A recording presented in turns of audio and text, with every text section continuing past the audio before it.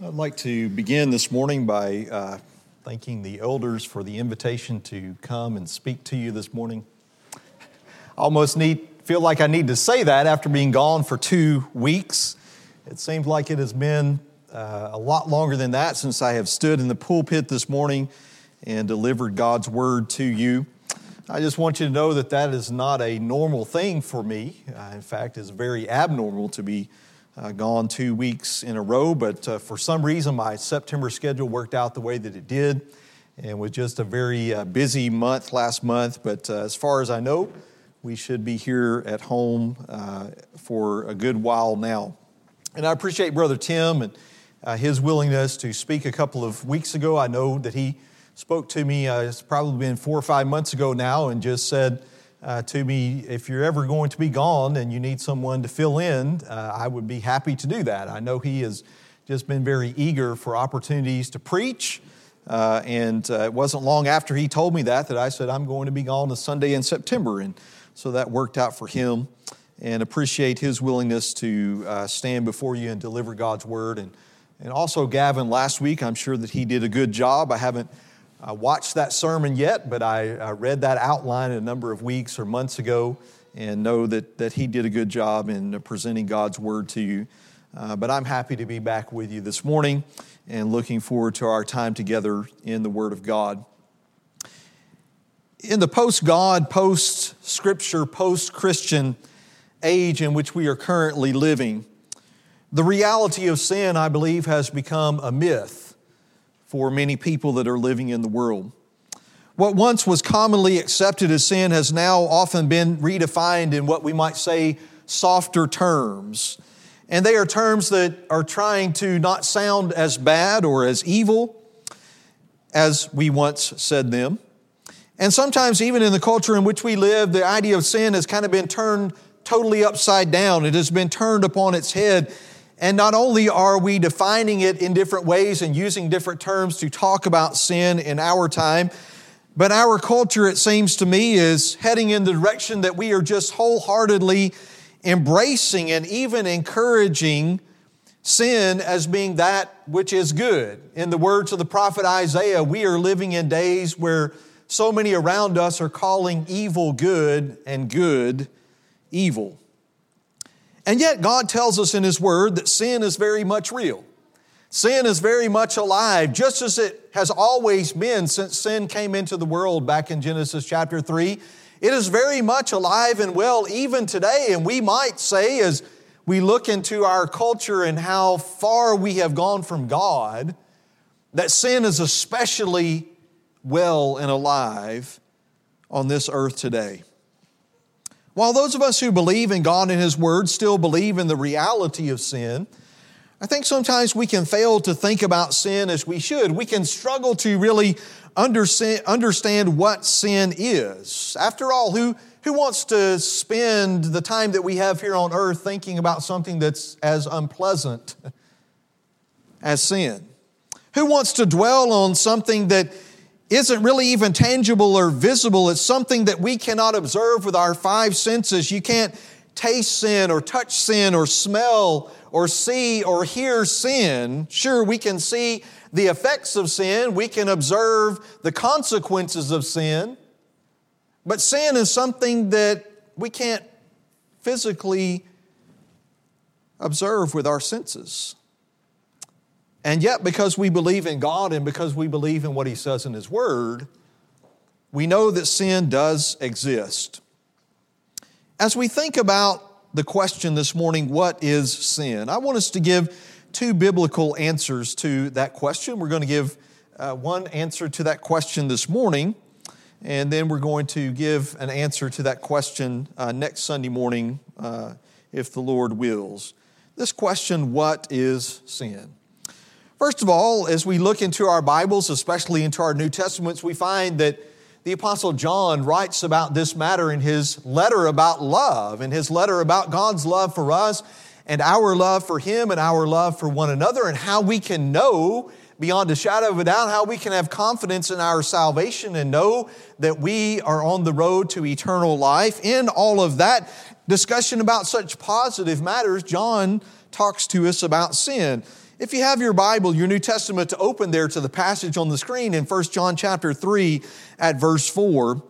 1 John chapter 3 at verse 4, John writes to us here that everyone who practices sin also practices lawlessness, and sin is lawlessness. Here in this text, the apostle, I believe, is giving us a very clear, a very concise, maybe not so much a definition, but I believe at least a description of what sin is. He says to us that sin is lawlessness.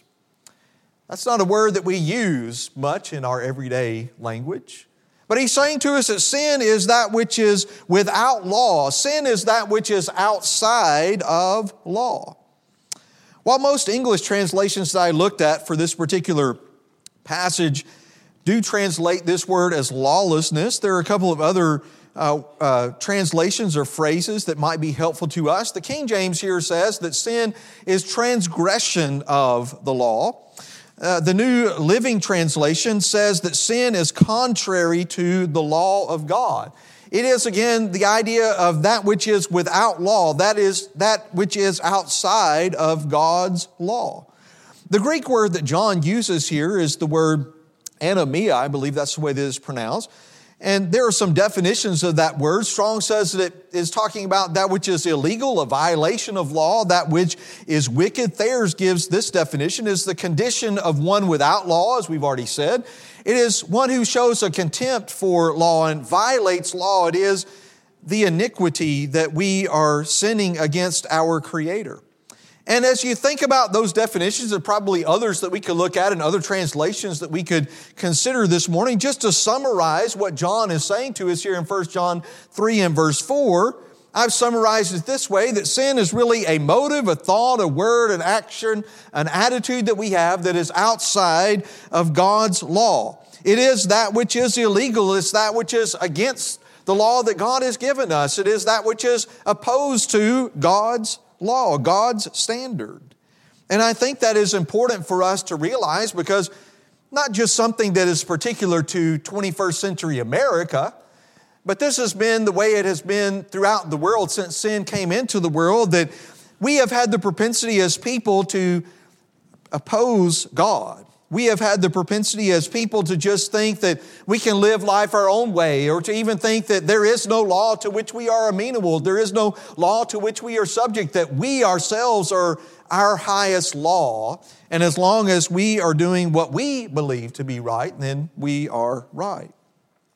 But as we go back in our Bibles, we find that ever since God created mankind and put him here upon the earth, that God has given us as his creation law. He has given us commands to follow. Go all the way back to the book of Genesis, in Genesis chapter 1.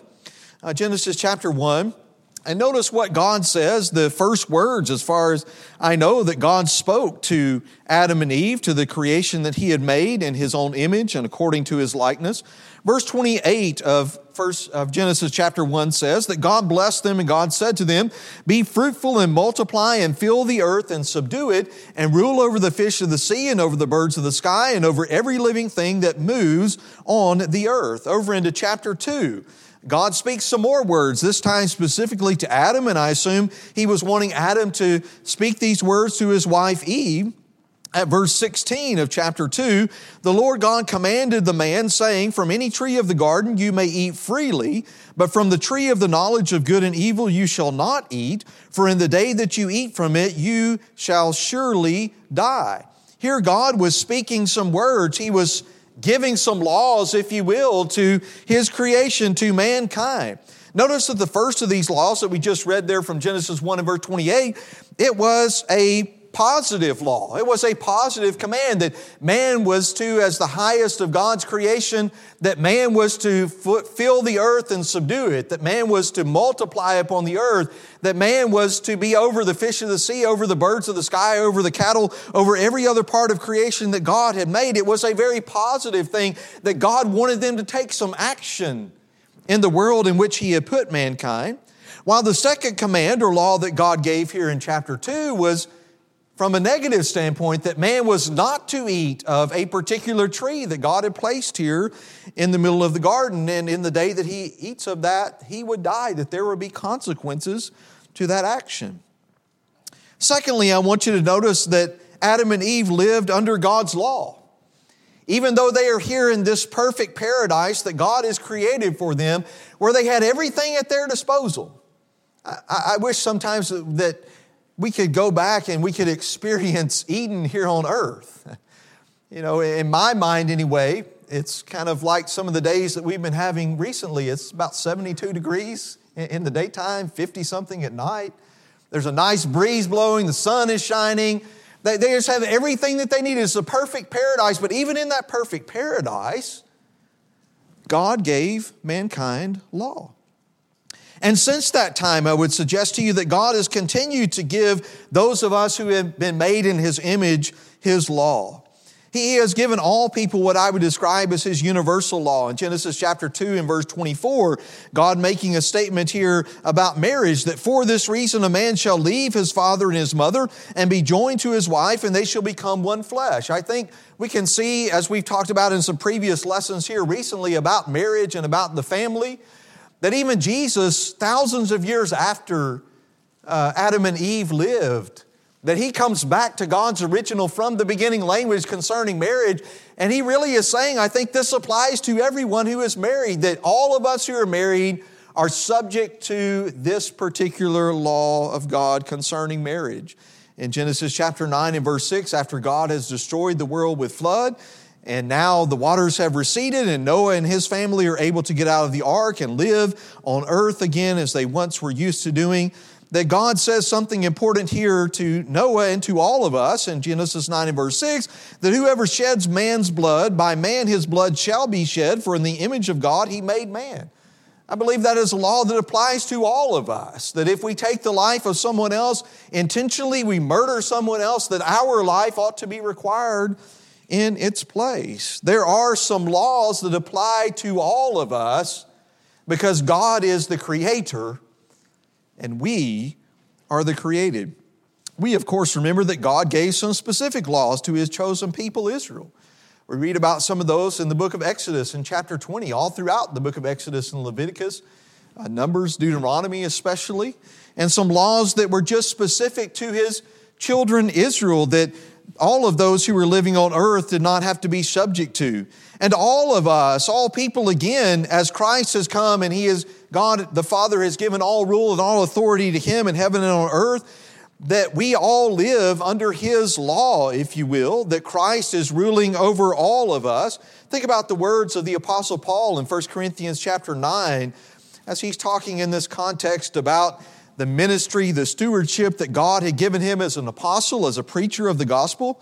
He says here at verse 20 of 1 Corinthians 9, that to the Jews I became as a Jew, so that I might win Jews. To those who are under the law, and I take that to be under the law of Moses really, as under the law, though not being myself under the law, so that I might win those who are under the law. To those who are without law, as without law, though not being without the law of God, but under the law of Christ, so that I may win those who are without law. That Christ came and He spoke words to everyone, to Jew and Gentile.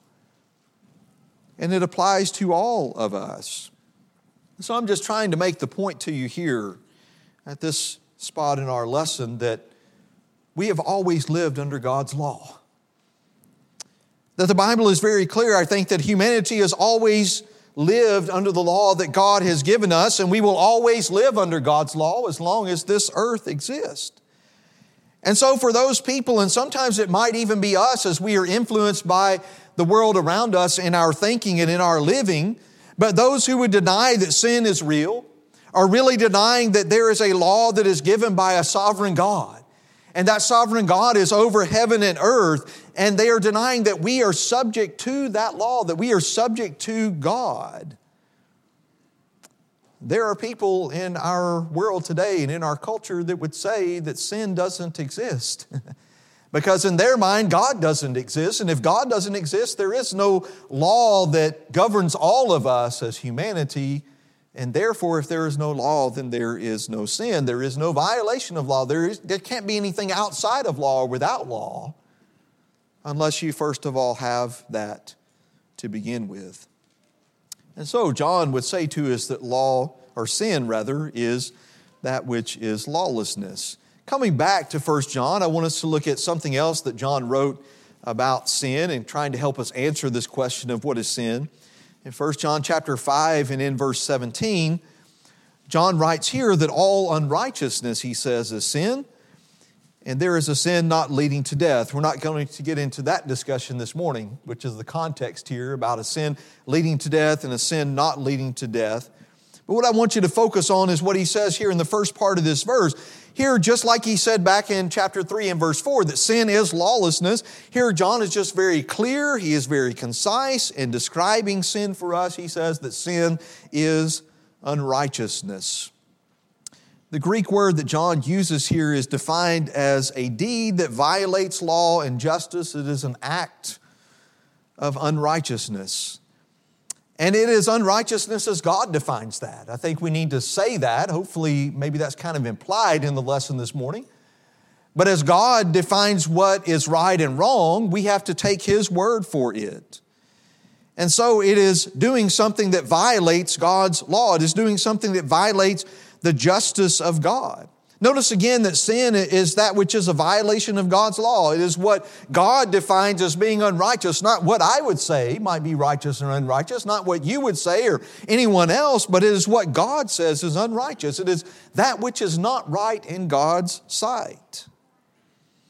So as we think about these two words that John used here in 1 John, as we think about the word lawless, as we think about the word unrighteous, I think we can think about sin on at least two different levels.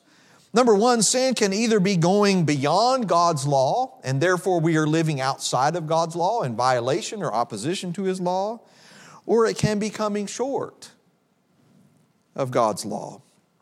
It can either be doing what God has not said or being the person that God has not told us to be, or it can be not doing or not being what God has said to us in His Word. Just to give you a few examples of this, of I think many that we could cite from Scripture this morning, and these are some well-known examples. From the book of Leviticus, first of all, in chapter 10.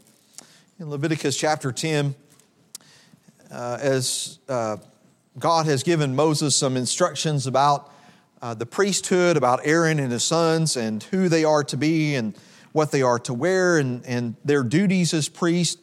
We have this story of Nadab and Abihu here, I'm sure very familiar to most of us. Leviticus chapter 10, notice what is said to us in verse 1, that now Nadab and Abihu, the sons of Aaron, took their respective fire pans, and after putting fire in them, placed incense on it, and offered strange fire before the Lord, which He had not commanded them. And fire came out from the presence of the Lord and consumed them, and they died before the Lord. We might think that this whole incident is kind of strange. But here are Aaron's two sons. They are priests themselves, Nadab and Abihu, and Moses says to us that they were offering strange fire to God. I don't know exactly what that was, all that was involved in that. But I think he makes it very clear, as he says here at the end of verse 1, they offered strange fire before the Lord, which God had not commanded them. And so God had not told them to offer this fire to Him, whatever this strange fire was. Therefore, they chose to do what God had not said. God had not given them the authorization, if you will, to offer this fire to Him in this offering or this sacrifice. They were transgressing God's law. They were living outside of God's law. They were doing that which God had not said. We talked about this a little bit in Cody's class this morning. If you were in the back classroom with David and talked a little bit about King Saul that preceded him and some things that we can learn from both of their lives and their examples. But go to 1 Samuel chapter 15. 1 Samuel 15. You might remember here what God tells Saul and all the Israelites to do and what they do instead. 1 Samuel 15, beginning at verse 2. Thus says the Lord of hosts, I will punish Amalek for what he did to Israel, how he set himself against him on the way while he was coming up from Egypt. Here's the command, here is the instruction, here is the law, if you will, that God was giving to Saul and to the Israelites on this occasion. Verse 3, now go and strike Amalek and utterly destroy all that he has, and do not spare him, but put to death both man and woman, child and infant, ox and sheep, camel and donkey. We remember what happens here beginning at verse 8. It says that he, Saul, and all of the people captured Agag, the king of the Amalekites, alive and utterly destroyed all the people with the edge of the sword. But Saul and the people spared Agag and the best of the sheep, the oxen, the fatlings, the lambs, and all that was good, and they were not willing to destroy them utterly, but everything despised and worthless that they utterly destroyed. We know, even as was mentioned in our class this morning, they had good intentions about that. They weren't planning to take all this stuff home with them. They were planning, at least they said, they were going to offer this in sacrifice to God, to Jehovah. But Samuel comes to Saul and he says, why didn't you obey the voice of the Lord? We go through that whole conversation. I want you to pick up there at verse 22. Samuel said to Saul, has the Lord as much delight in burnt offerings and sacrifices as in obeying the voice of the Lord? Behold, to obey is better than sacrifice, and to heed than the fat of rams.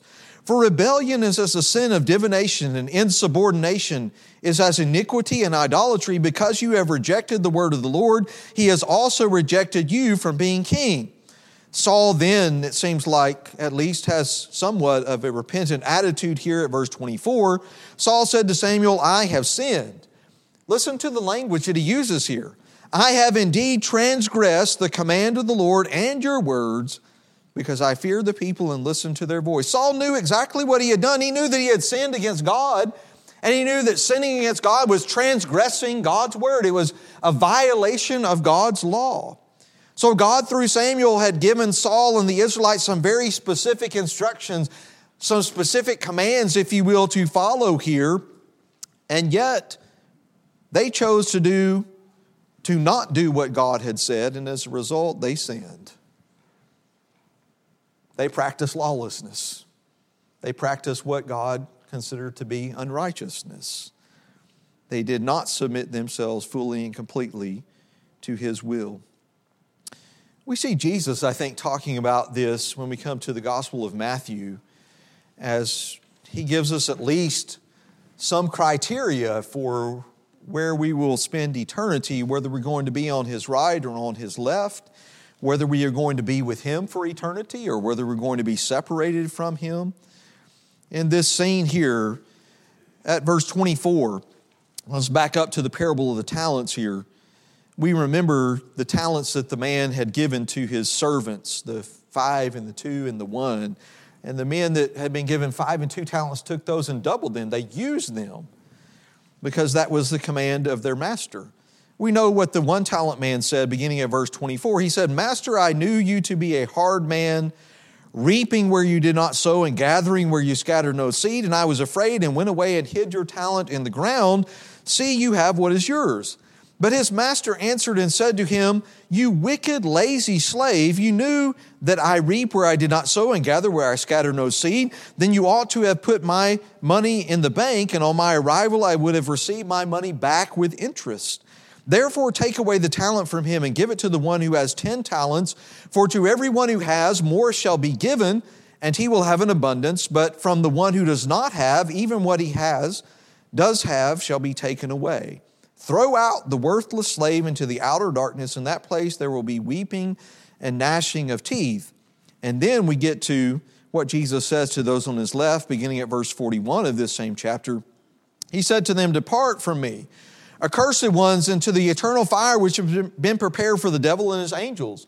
For I was hungry, and you gave me nothing to eat. I was thirsty, and you gave me nothing to drink. I was a stranger, and you did not invite me in, naked, and you did not clothe me, sick and in prison, and you did not visit me. And we know that these on his left say, well, Lord, when did we see you naked? Or when did we see you hungry or thirsty or in prison?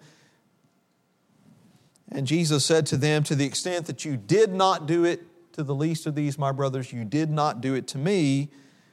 Verse 46, these will go away into eternal punishment, but the righteous into eternal life.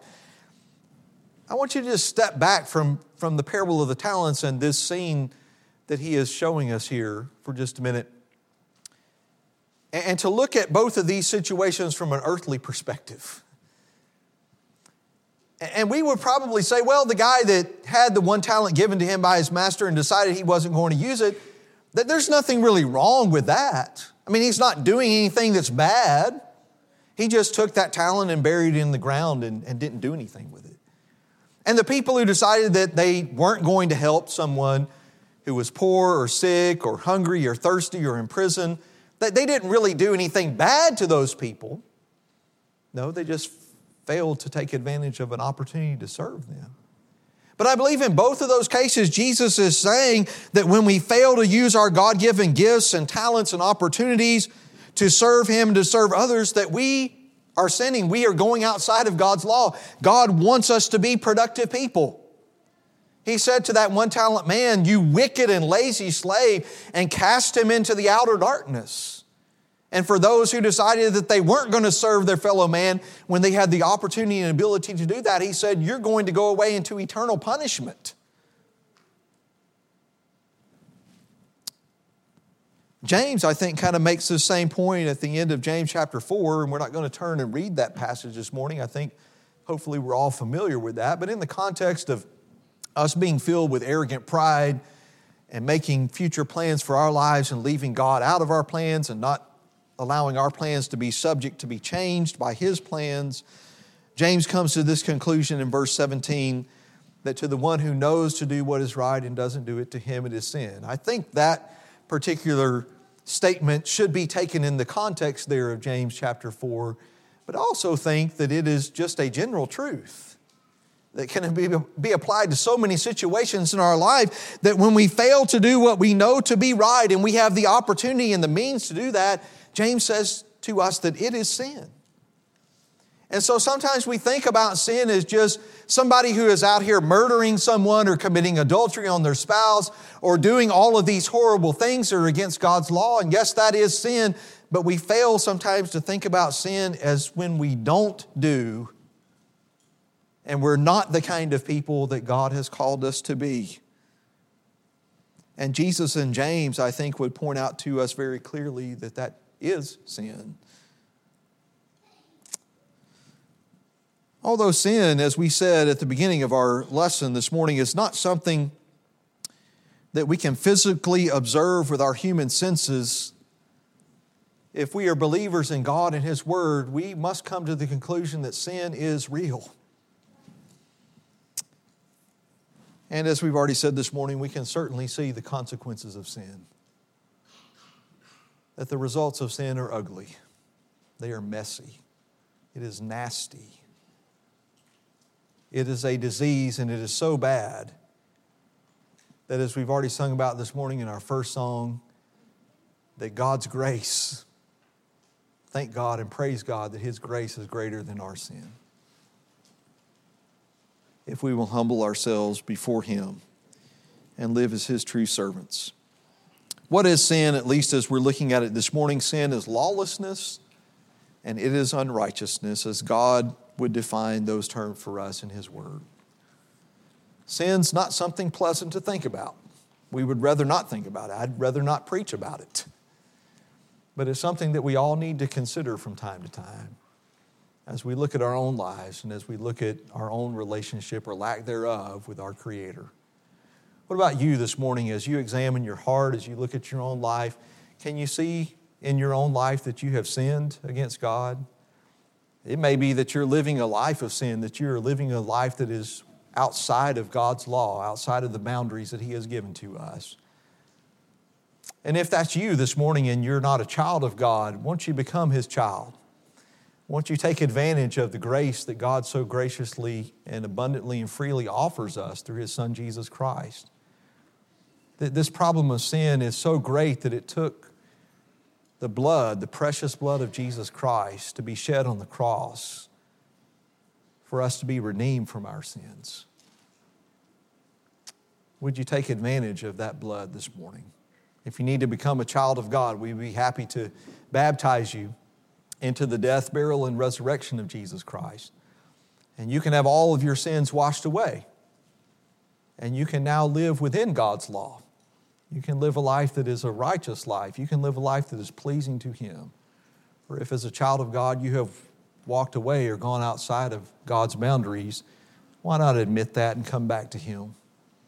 Whatever your need, whatever your condition might be this morning, if we can help you in some way, we would encourage you to respond, to come to the front now as we stand and as we sing.